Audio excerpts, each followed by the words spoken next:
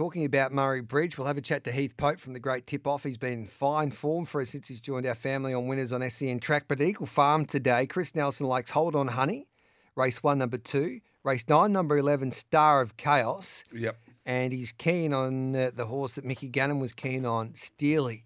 Race 10, number 8. Former McAvoy galloper, Star of Chaos. If Yes, you meant, ran in the correct. yellow with the blue V. Yes. And does have ability. All right, then. It's all about success with Tarzino at Westbury. So Heath Pope joins us now, Murray Bridge Cup Day. Hello to you, Heath. Popey, how do you think this track will play at Murray Bridge on their biggest day? Yeah, good morning, Gareth. Away from the fence, Swoopers advantaged. All right, then. Where do we start with your specials? Okay, let's go to race 2, number 5, Give Some Lip. This bloke was enormous in defeat when narrowly missing first up, despite never being on the track. Really attacked the line hard late. In fact, on that occasion, he produced the third fastest final 400-metre sectionals of the entire meeting, which reads especially well considering there was also an open class listed race on the same day. Those form lines have also since been franked big time, with Lovely Lookin' coming out last week and scoring most impressively. Also, yesterday we saw Kinetic Jewel come out and win nicely. Expect the Murray Bridge track to suit ideally, and as I just mentioned, expecting Swoopers coming wide from off the pace today will suit. Pretty keen should be the favourite over Wigham, that he has race fitness over. The money is already coming and rates $3. All right, then. Beautiful. So I like that push. What else are we doing, Bakes, Heathy Pope? What else are we doing today, Popey?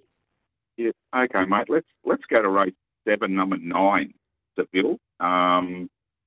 Despite being well into his campaign, this bloke doesn't know how to run a bad race. In fact, last start, he was thrown in at the deep end in what was a strong rating listed Wiley handicap behind Grey River. Yet hit the line nearly as well as anything late when beaten just 4 lengths. Plummets back to a benchmark 66 grade here. And gets 2 incredibly important ingredients. Firstly, it's another horse that will relish Murray Bridge. Also gets a suitable strong tempo up front. Given even luck, we'll be charging late, especially after the 3 kilo claim. Obviously, it's an open affair. However, I nearly fell over when they went up double figures. That has since long gone. However, I still think he's a good equate play at $5.50. Beautiful. Is that it today for you at Murray Bridge, mate, or you got another one for us, Popey? Oh, mate, I might give you another one in race 3. Yes. Number 4, Foxy Femme. Firstly, this is a race where I'm keen to take on the favourite, second to none, first up. It is better suited over longer and is also drawn inside, and I think it'll need a bit of luck. Foxy Femme, on the other hand, has been a model of consistency this time in, placing in all 3 runs. Deserves to break through here, and expect the drop back in trip to also be a plus.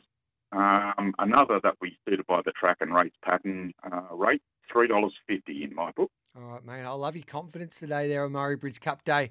Heath Pope, so if we want to get all of your full set of tips, your analysis, staking plan and the like, just head to the Great Tip-Off, type in your name. When you have a look at the tipsters that have been dominating of late, you're right up the top of the leaders board. So, so people can go and subscribe to your work and make some money, hopefully, on this Saturday. Fingers crossed, mate. Good on you, mate. Thanks for that. There's Heath Pope there.